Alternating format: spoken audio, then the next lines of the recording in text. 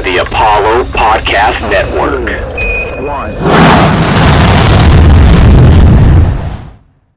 What's going on, everybody? Welcome to this week's recap edition of the Road to Glory podcast presented by Apollo Media. I am one half of your host. I am Chris. You can find me on Twitter at Chris B. McGehee. I am joined, as I am every week, by the indelible man himself, Mr. Apollo Dez. You can find him on Twitter at Apollo Dez1. You can follow the socials, Road to Glory Podcast at Road to Glory Pod, and Apollo Media at Apollo HOU. Guys, go click, follow, subscribe, whatever you got to do, man. Dez, what a fun weekend of college football, buddy. First of all, how you doing? I'm good, bro. I'm good. I assume you would be good seeing what you saw yesterday from your team, huh? It feels good to see a 70 burger go up. I think we were on 100 watch for a little bit, but anytime you can see an offense like that, do things like that, it's always fun. Look, I'm going to be honest with you. I know your team put up 70, and we're not really going to touch on this game too much today because I don't think a whole lot needs to be said. But, dude, Georgia was up 35-0 before the end of the first quarter. I know Texas was on 100 burger watch, but Jesus Christ, Georgia could have set the record, my guy. Daniels was benched after the first quarter because they were up by so much? Yeah, right? I mean, he only played one quarter of the game. They were on pace for 140 points against Vanderbilt. Like, if you're Vanderbilt, just close your football program, honestly. Do you want a hot take? Let me hear it. Georgia is the number one team in the country, not Alabama. I think Georgia's the most complete team offensively, defensively, and special teams. Obviously, with the headset battle when Saban's across is always tough, and Kirby seems to blink when that happens. But as does everybody, to be fair. For sure. But I think this Georgia team is like the most well-rounded team in the country right now. They are looking complete. Speaking of Georgia being the number one team in the country per Dez, I think we gotta get into the updated rankings, man. There's not a whole lot that I want to touch on here. Most of the top 10 for the most part looks the same. Oklahoma, after they survive, they're down 2 spots. They're still undefeated, but they dropped from 4th to 6th. And meanwhile, Penn State, after another win, they jumped from 6th to 4th. Other than that, though, your top 5 remains the same. Alabama 1, Georgia 2, Oregon 3, and Iowa at number 5. Those games with those teams all went pretty much, I think, how you would expect them to go. I think the big mover inside of the top 10 is Arkansas, jumping up 8 spots from number 16 to number 8. We saw them play Texas A&M this weekend and knock A&M from the ranks of the undefeated. Dez, Arkansas win that game or A&M lose it? I think Arkansas won that game. I think that they showed a lot of heart, a lot of grit, and especially when KJ went down, I was like, okay, this is A&M's chance to get back in it. Obviously, Malik Hornsby's a Texas kid, a Houston kid, and I followed him in the recruiting world, and he came in. He was one-dimensional, right? They stacked the defense, stacked the box. They're like, hey, we're not going to let this kid beat us with his legs. And it just seemed like Arkansas in that moment was teetering of, okay, here we go. Here's the Arkansas that we've known from the past. They play up, and then the second half they bolster. But they didn't. And they didn't falter, and it was a damn good win against a really, really good defense. Obviously, last episode we talked about, can A&M's offense stick around and win these type of games? And Calzada showed that he's not really capable of doing that. And there's got to be some heat on Jimbo Fisher right now because you had Isaiah Spiller bust a 63-yarder to bring you back within 1 score, and then was never seen with the ball the rest of the game. And so it almost seemed like Jimbo kind of outcoached himself. He got in his own head, and Arkansas just stayed the course, and they had a damn good win. The defense was flying all over the place. Once again, Barry Odom has those guys rocking and rolling, and all roads lead to that next matchup for Arkansas, which is in Athens, Georgia, right? That's it, man. Conversely, A&M, Arkansas moving up to 8 spots. A&M drops 8 spots from 7 to 15. They're now 3-1, and their next date is with Alabama, I believe. And you want to talk about a rough 2 weeks for A&M. I mean, if they couldn't solve the Arkansas defense, what are you supposed to do against Saban and his boys? I mean, we're going to touch on A&M Arkansas. We're going to go a little bit deeper on that here in just a bit, so I don't want to get too much into the weeds there. A couple of notable ones: Oklahoma State and Baylor both jump into the top 25 this weekend. They were unranked previously, but they're both 4-0. Oklahoma State, Baylor. You've still got Oklahoma up in sixth, undefeated. Is this actually a boon for the Big 12? I mean, you've got Texas just sitting right outside the top 25. They would be what is number 26 right now. So theoretically, you've got Oklahoma, Baylor, Oklahoma State, Texas, all within the first 26 spots. How confident are you in the depth of the Big 12? Are either one of those other teams for real? Honestly, I think it's Texas Big 12 to win because you had Baylor actually win a pretty damn good game for their standards and competing in the Big 12. But Iowa State looks fraudulent. They've been just kind of in the season where you thought Campbell was going to be the next coveted head coach, and they had Brock Purdy, they had Breece Hall, and you think they're capable of going to the Big 12 championship game again, and they're just spinning their tires. You have Oklahoma where the fans are booing Spencer Rattler, calling for his backup quarterback to be the starter. You have TCU losing to SMU at home, where SMU is planting the flag of the Pony Express on the midfield. It's just a little skirmish there. A little back and forth. You have Oklahoma State now entering the top 25 after their win against Kansas State. It's just it all seems like a perfect storm for Texas to emerge out of the Big 12 as they're about to go to the SEC with a chance to win the conference. I think everyone else could play spoiler.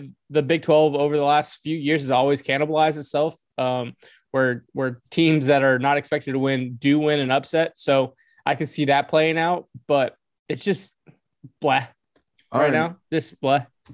So I've got one more question for you. Simple yes or no before we move on to one more note within the top 25. Des, is Texas back? I'm going to say no. You're going to say no. Texas isn't.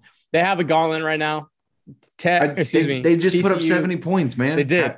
They did. You're not feeling confident in that? I can't believe. I've been burnt so many times. I'm like the Peanuts, when the guy goes up to kick the football and gets pulled all the time. That's what I feel like being with Texas. And so they have TCU where Patterson always schemes Texas very well and beats them. He's a great defensive mind. Correct. You have the Red River game the following week. That's a toss-up. Anything can happen in a Red River game. And you have Oklahoma State right after that. So it's a tough 3 games coming up. I'm not ready to say they're back yet. All right, man. That's fair enough. Last note here within the top 25, and this is the biggest riser or faller of the week, and that is Clemson dropping 16 spots all the way down to number 25. I guess it's the respect for Clemson's recent success that is keeping them in the top 25, right ahead of Texas.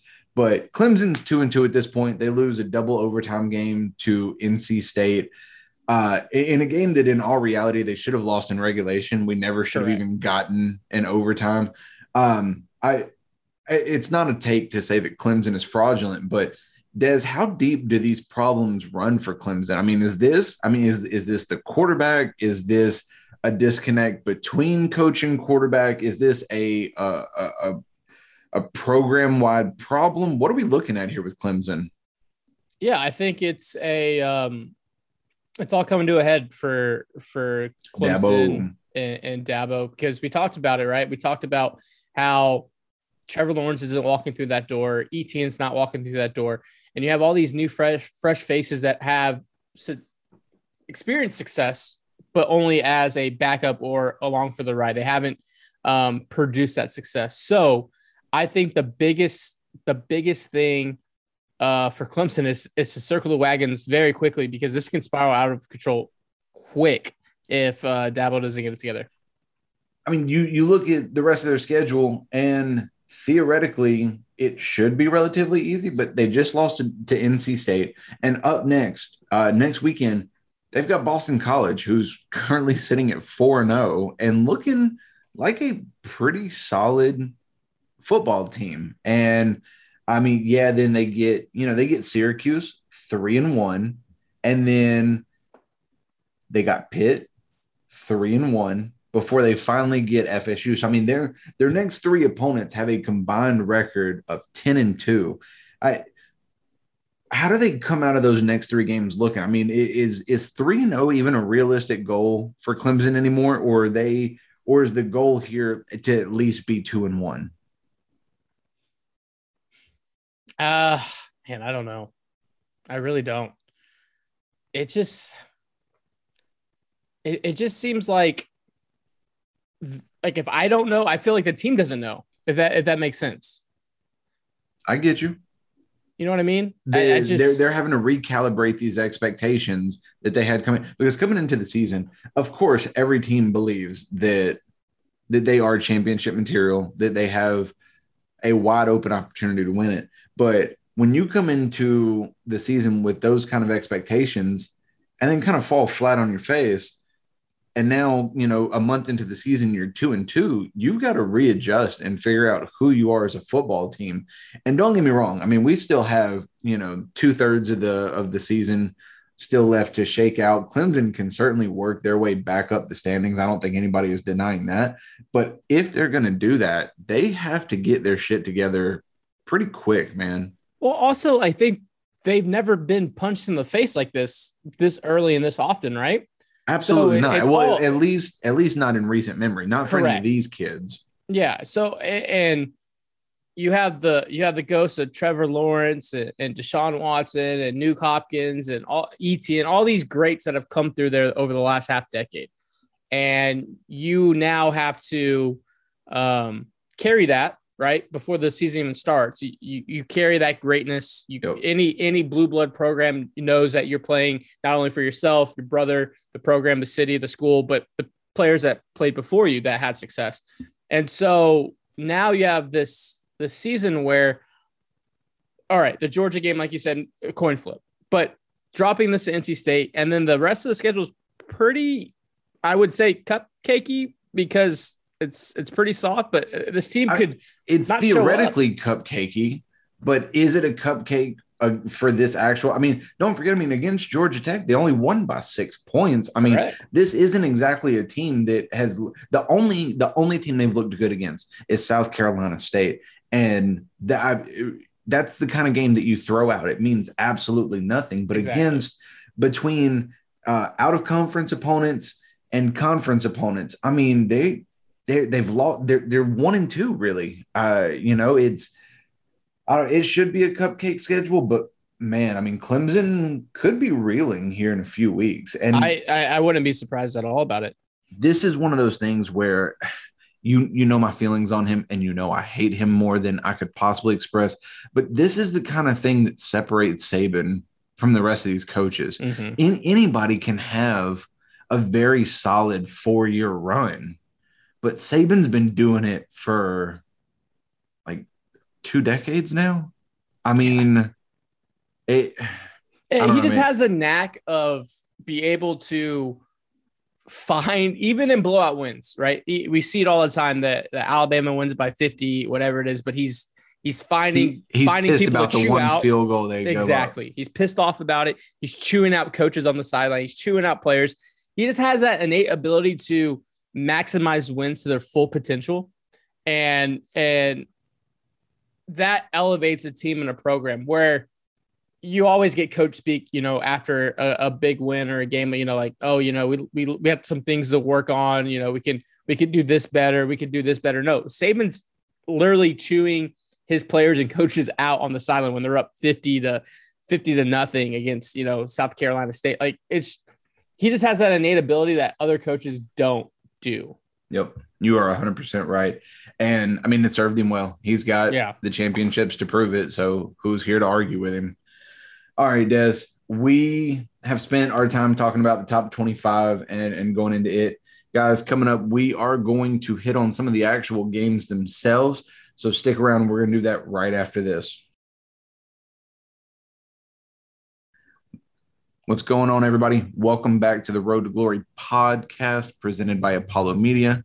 Once again, I'm your host, Chris, joined by my partner, Apollo Dez. Dez, we spent some time talking about the top 25 to kick off the show, but I'm interested to talk about this next game. It is not what you would consider game of the week material, but I'm interested to hear your thoughts on it. So what I'm going to do is I'm going to give a very brief summary, and then I'm going to open it up for you here. Okay. So number 4, Oklahoma at home to West Virginia, the Mountaineers. And they, to put it lightly, or bluntly, however you want to look at it, they escaped. I mean, it took a field goal, a 30-yard field goal, as time expired in the game in order for them to eke out a field goal win against a team that is now 500 on the season. Dez, West Virginia won the time of possession. The yards discrepancy wasn't that big between these teams. The turnover battle was even. OU came into this game as a 17.5-point favorite, and they walk away winning by 3. What are your thoughts on this game? Oklahoma is fraudulent, and I'm sorry. that. Can you pause that and say that one more time, just in case anybody missed that? Yeah, as an unbiased national media college football journalist, I'm going to say right now on September 26th. We're recording this at 7:12 Central Time. Exactly. The University of Oklahoma is fraudulent. Oh, yeah. And this is why. Okay, let's hear it. This is me being the bigger person, separating my hatred for the University of Oklahoma as a Texas fan and just being unbiased. You have a team that has been reading their press clippings for over a year.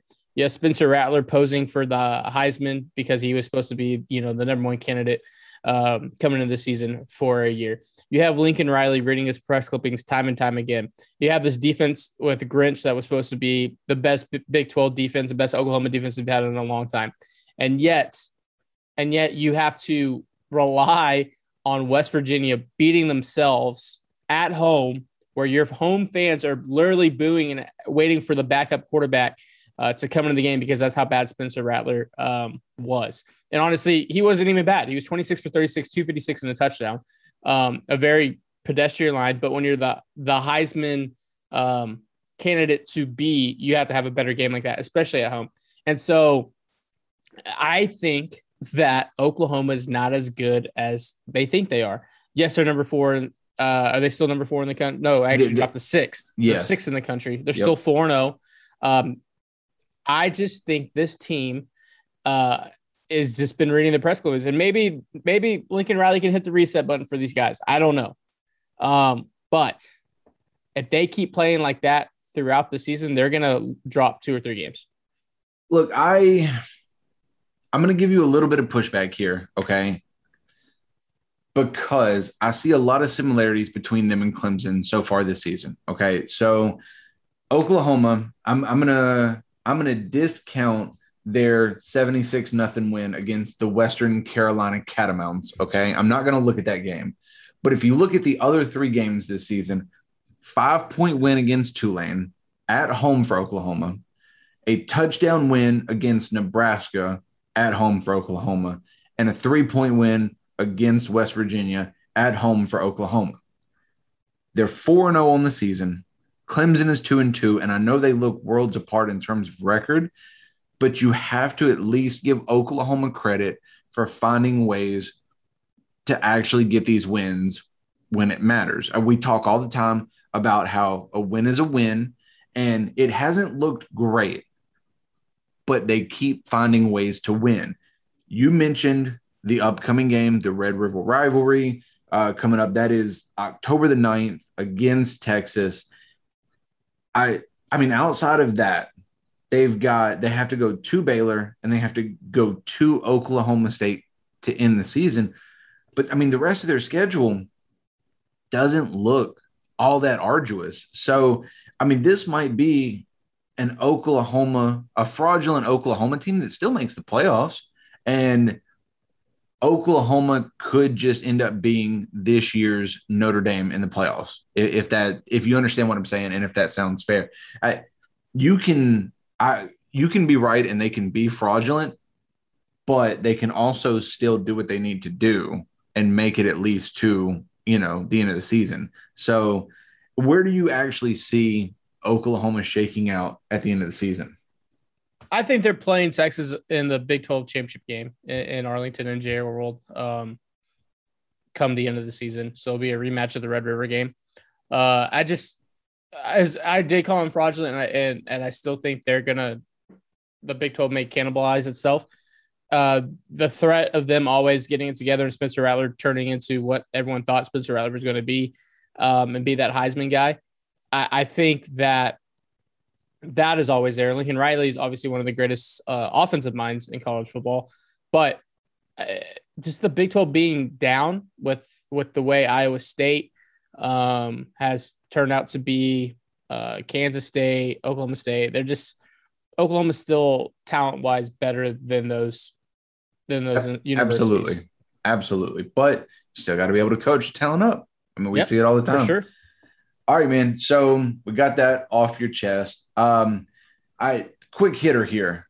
Iowa really looked kind of lethargic against Colorado State. I mean, they won again. They're still undefeated, but a 10-point win in their home stadium against not a great opponent. I just see it looks like a lot of these top teams are just kind of sleepwalking through the early part of the season, Des. And I think Iowa looked like that again, this week. What do you make of just in general some of these performances that we've seen from some of these teams? Yeah, I think you nailed it with the Iowa. I think BYU, they almost got caught with their pants down to South Florida. Yep. They had a little sweaty game. Michigan had a sweaty game against Rutgers.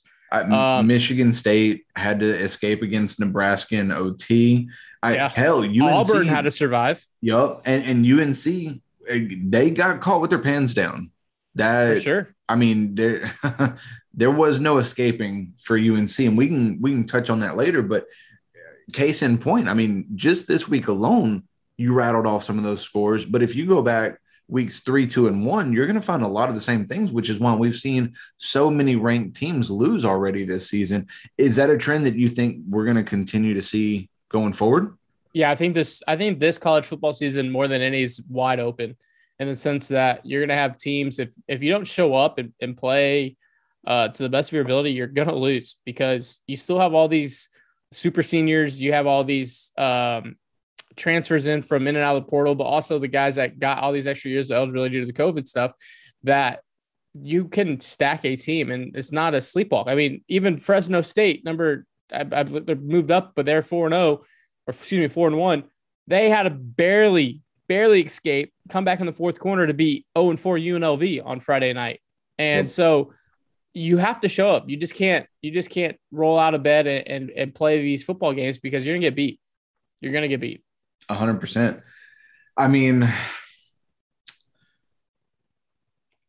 I don't know if it's just me. I was kind of doom and gloom when we first kicked this podcast off to start the season because I came in here just bemoaning how this was essentially LeBron versus the Warriors every season. I really thought that we were going to get Alabama versus either Clemson or Ohio State, to close out this season the way that we have for so many straight years now. And I will be the first one to admit and will be happy as hell that I could be wrong about that, man. I mean, your top 4 right now, of course, Alabama's still up there, but when you've got Georgia, Oregon, Penn State, that doesn't happen unless you've seen some of the scores that we've seen this season. And I got to tell you, while it has made my predictions each week look vastly less accurate, it's made for a fun opening month of the season. I mean, we see these teams shuffling back and forth every week now, and I'm going to be honest with you. I kind of hope it continues. I'd like to see Ohio State go ahead and grab another loss and just go ahead and finish off their playoff dreams. I'd like to see Alabama lose a couple times. I don't know that it's going to happen, but I mean, imagine a playoffs of Georgia, Oregon, Penn State, and for shits and giggles, Oklahoma. I mean, that's a fun playoffs, man, because Yeah. you don't go into that knowing for sure who's going to win. So the way that it's currently shaken out, do you have any faith in now that because look, we're a third of the way through the season. We've got some data points here. Are you any more confident now than you were at the beginning of the season in thinking about how all of this is going to shake out by the end of the season? Yeah, I think it's going to be chaotic, and I think that's good for college football. I think it's wide open. It's not top heavy like we've seen in the past. It's not the Alabama, whoever they're going to have a quarterback. It's not Trevor Lawrence, not Justin Fields. The who's who. It's I think it's wide open, and I think it's great because as we continue along this college football playoff path, I think having a year like this is great for the future because when they open up to more teams, we'll see more randomness throughout the year, right? It's not the core four all the time. It's okay. It could be anyone's year who's getting hot at the right moment. And it all falls back to if you're going to lose early and peak at the end, and then you could probably get some playoff committee votes and traction in the media if you just keep doing your job after an early loss at the start of the season. Yep. So I like the parody of it. I really do. I mean, hell, if you look right now, I know obviously the coaches poll holds less weight than the AP poll when it comes to determining everything at the end of the season. But Kentucky is currently 4-0, and they're ranked 23rd in the coaches poll. I mean, these coaches are giving this Kentucky team some respect, and that's not something that you see all the time. And that is a byproduct of the way that some of these things have gone. I mean, if LSU did not have their season opening upset loss to UCLA, which for the record is looking a little bit better in hindsight, I'll take what I can get. If Texas didn't have, their loss to Arkansas, which is looking a hell of a lot better after this weekend, put some respect on UT's name, you wouldn't see a team like Kentucky getting that kind of respect. I mean, Boston College 4-0, they are so close to breaking into the top 25. I don't think they've even sniffed the top 25 since Matt Ryan left. And man, you know what? I hope it keeps up. I really do. All right, Des, we got a couple of more games that we want to get to. We're going to talk about Arkansas A&M because, we have to. And we have to talk about Notre Dame, Wisconsin a little bit in depth here. Before we do that, you got anything else you want to get off your chest this week, bud? I want to believe in the University of Texas, but I'm not going to. And kudos to me for manning up and say that. As an unbiased national journalist. National media, college football journalist. All right, Des. Big of me. We are going to get to those games, guys, and that is coming up right after this.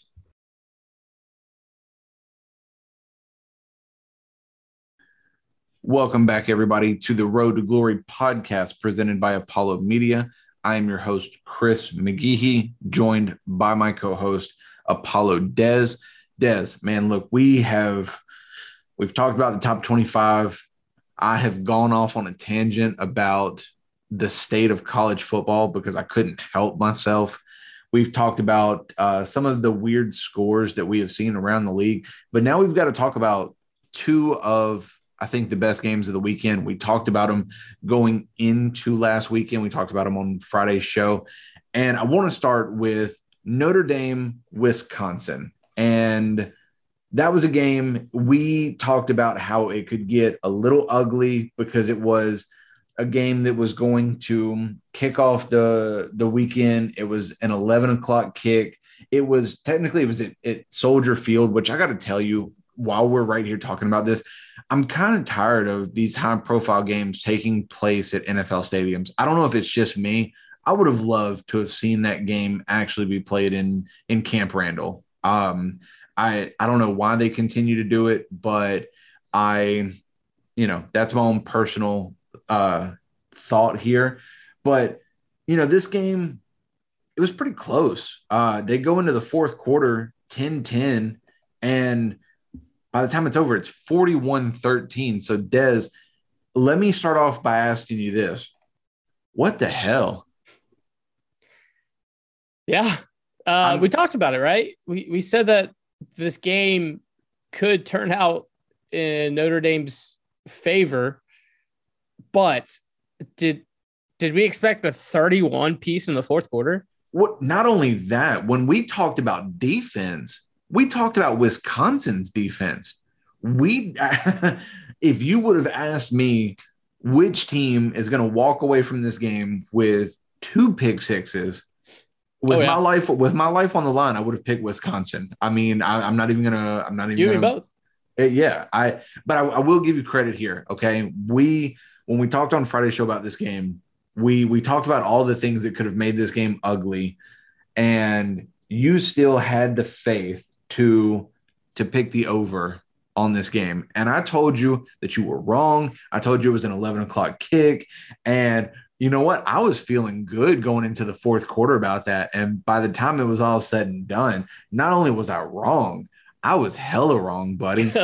And I mean, a part of that is Wisconsin quarterback Graham Mertz. I mean, he finishes the game with 4 INTs. I mean, this is a game where Jack Cohn only had to throw 1 touchdown to beat him. And I did not see it shaking out this way. So after this game, are you feeling better about Notre Dame, worse about Wisconsin, both, neither? Is Notre Dame for real? I guess that's where we should start.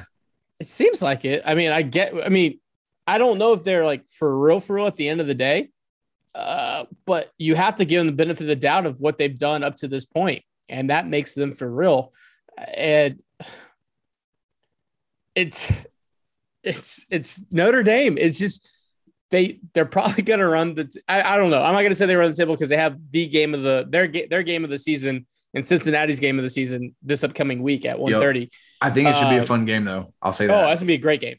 Absolutely great game. But I think you have to give the respect and the nod to Notre Dame right now being for real. Just because of the resume they have up to this point. That's fair.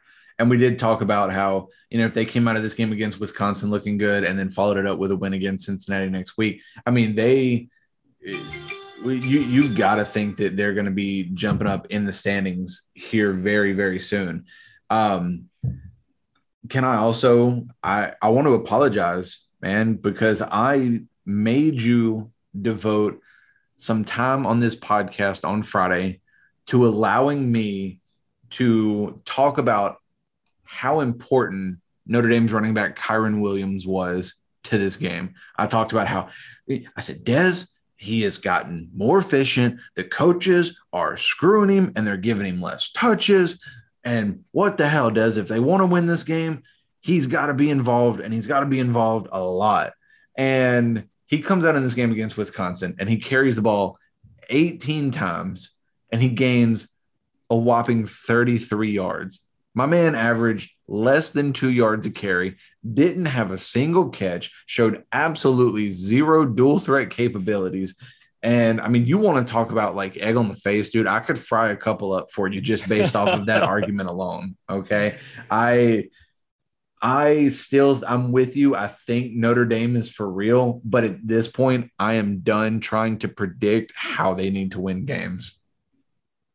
Yeah, but at the end of the day, right, a win's a win. And 33 yards or 133 yards.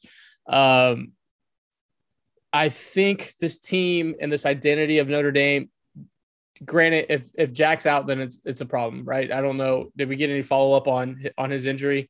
I haven't seen anything. I mean, okay. All they're saying right now is that the X-rays were clean and that they are optimistic that he will play against Cincinnati, but there's been nothing written in stone yet. No, I think that's the big question mark, but I just think you have to give them credit where credit's due, and that's being where they are right now in the season. Yep. They're they come out of this. I mean, they're giving up 23 points a game, but when you look at what they're doing on offense, I mean, this is a Notre Dame offense that we haven't quite seen for, a bit. I do think that this offense, and this is just my own personal opinion, of course, but I think that this Notre Dame offense is a little bit better than it was last season. I think they have more of an idea of who they want to be. I know that the offense itself struggled against Wisconsin. I know a lot of this was defense and special teams, but going against Wisconsin in Chicago, this offense, they didn't sputter the way that I thought they might. It was just kind of what I expected from them. I think you're right. I think if Cone's back, then the showdown against Cincinnati is going to be excellent. I mean, right now we're looking at number 7 versus number 9. If Cone's back, I mean, early thoughts. How are you feeling about that game? I don't know. I think I need a little bit more time and research to break that one down. That's 100% fair. And of course, we're going to talk about it on Friday's pod. I do think it is interesting that Cincinnati is coming in as a 2.5-point favorite in Notre Dame. That's interesting, right? Yeah, 100%. It's at least something to keep an eye on. Because that means Vegas opening lines is that they're either banking on heavy Notre Dame money to come in and drive that to then be Notre Dame -1, -2, where there's now value. There'll be value late on Cincinnati. Yep. Or 2, they know something that we don't know. Which I don't want to really speculate here, but correct. Could be Cone. It could be. Because that line is when you have their resume out there at home, that line just seems very, very telling in a way of there's something more to the story that we don't know yet. Yep. That's 100% fair. And I mean, if you go by, the old logic that I grew up on, and that is, you get 3 for being at home. And I mean, that if that's the case, then, Cincinnati on a neutral field would be a 5.5-point favorite here. I mean, you're talking nearly a touchdown dog for a Notre Dame team that is 4-0. And I mean, if they're at full health, dude, I mean, I really think that this is a toss-up kind of game. It really seems like one of the most even matchups that we've seen all season. But you know what? We're going to talk about it more on Friday.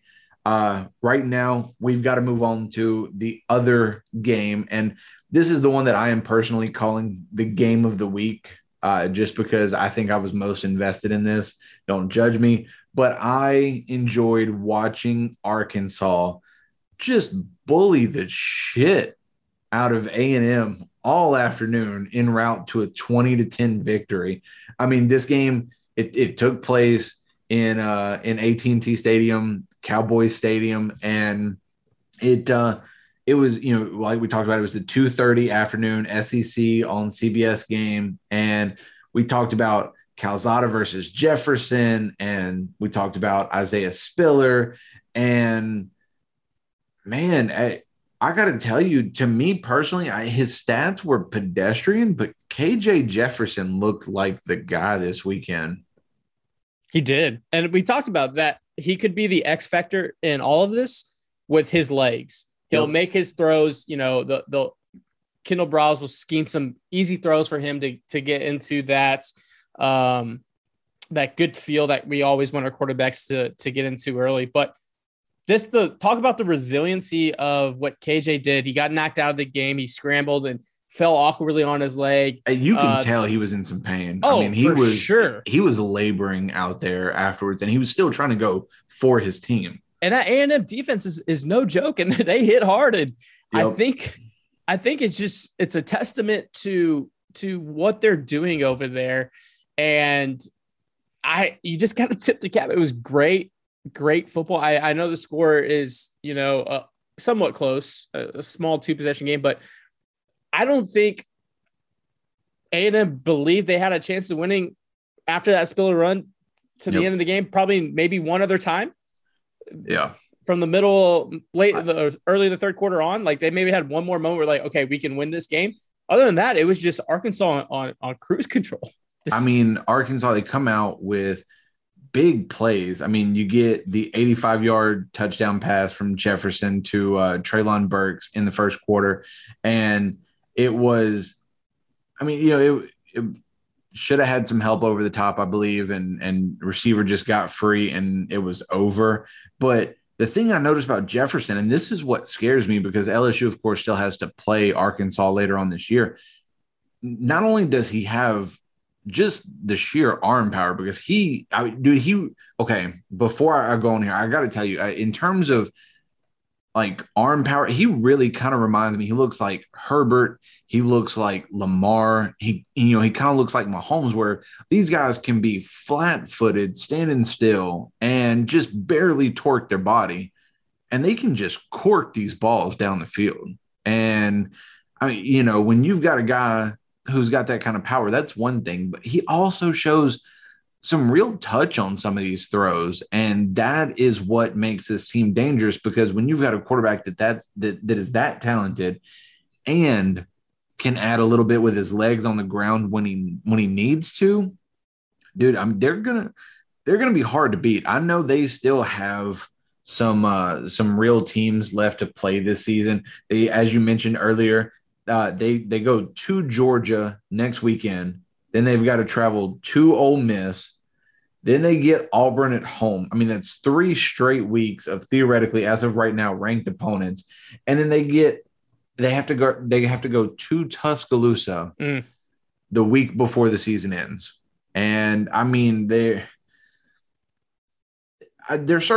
no way they end the season undefeated. I mean, I would be willing to put just about my life savings on that. There's no way. But I mean, how do we start talking about this team if they knock off Georgia next week?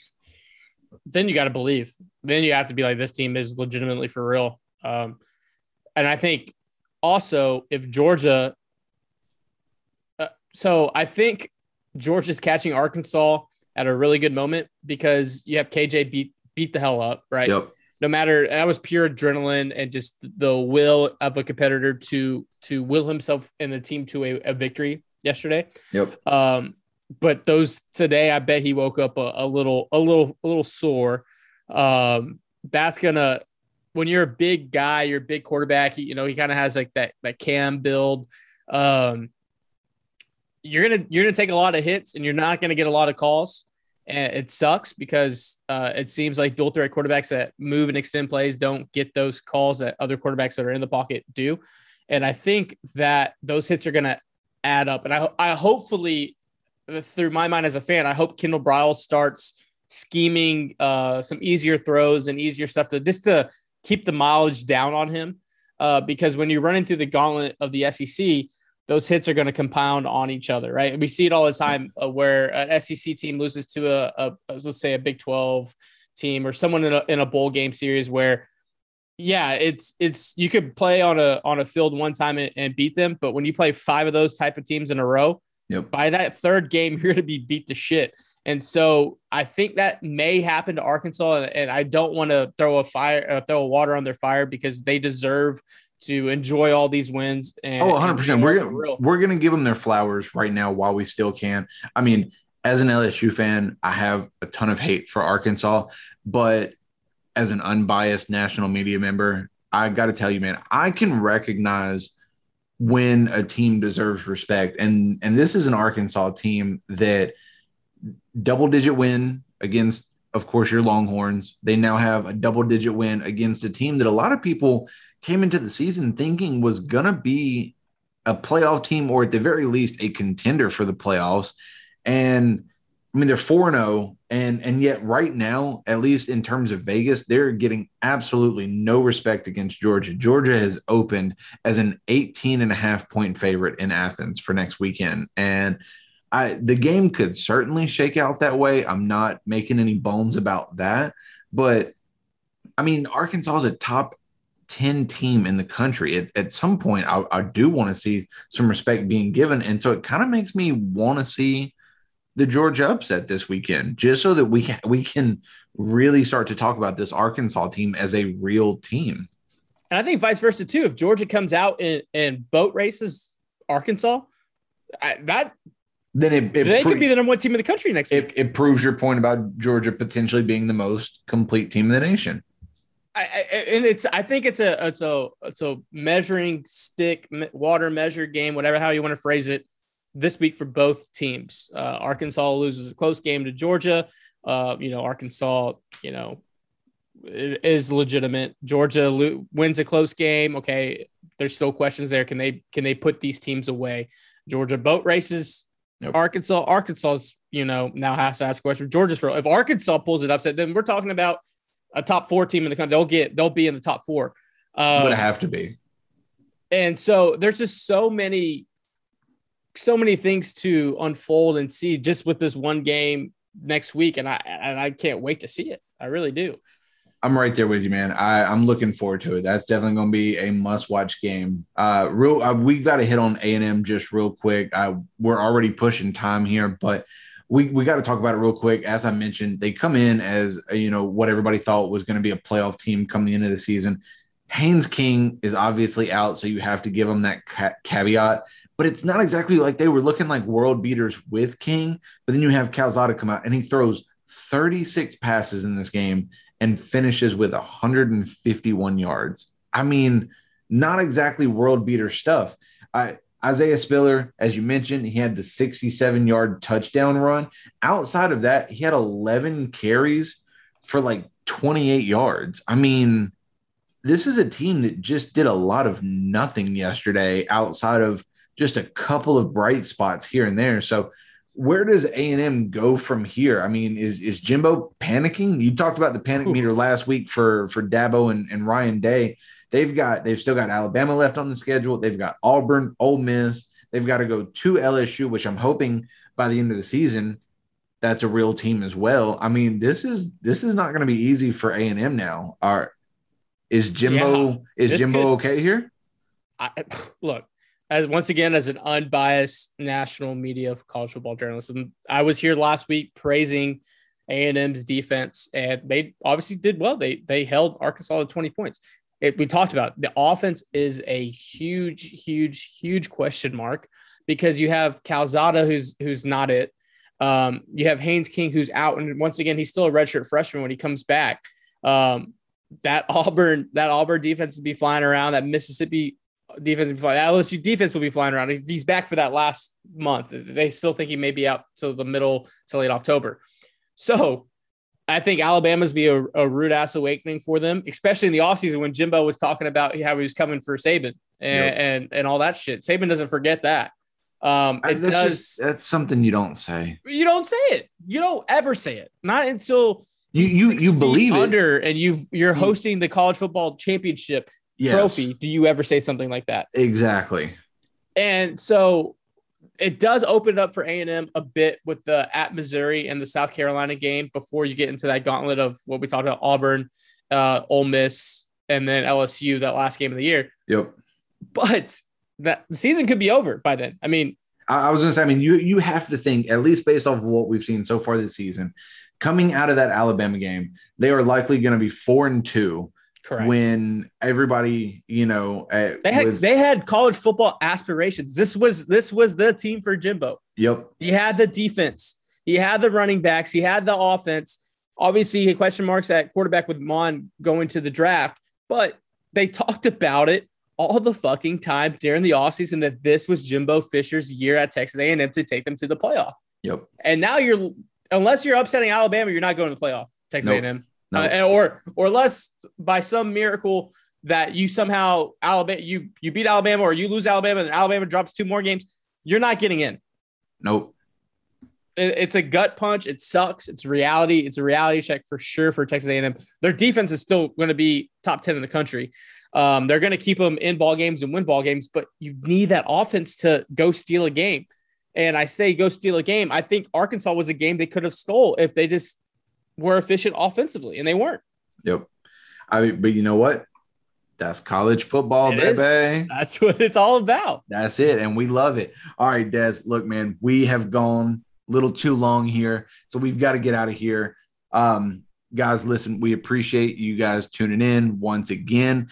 I'm your host, at Chris B. McGeehee. You can follow me on Twitter. You can follow my partner Dez at Apollo Des1 on Twitter. Please follow the socials at Road to Glory Pod, and that is presented by Apollo Media. You can follow them at Apollo HOU. Des, we are going to be back with another pod on Friday, breaking down some of the most exciting games going on next week. And until then, bud, I can't wait to talk to you again about this, man. Hell yeah, bro. Great week of college football. Great insight by you, and just happy to be here. All right, man. We will talk to you guys next week.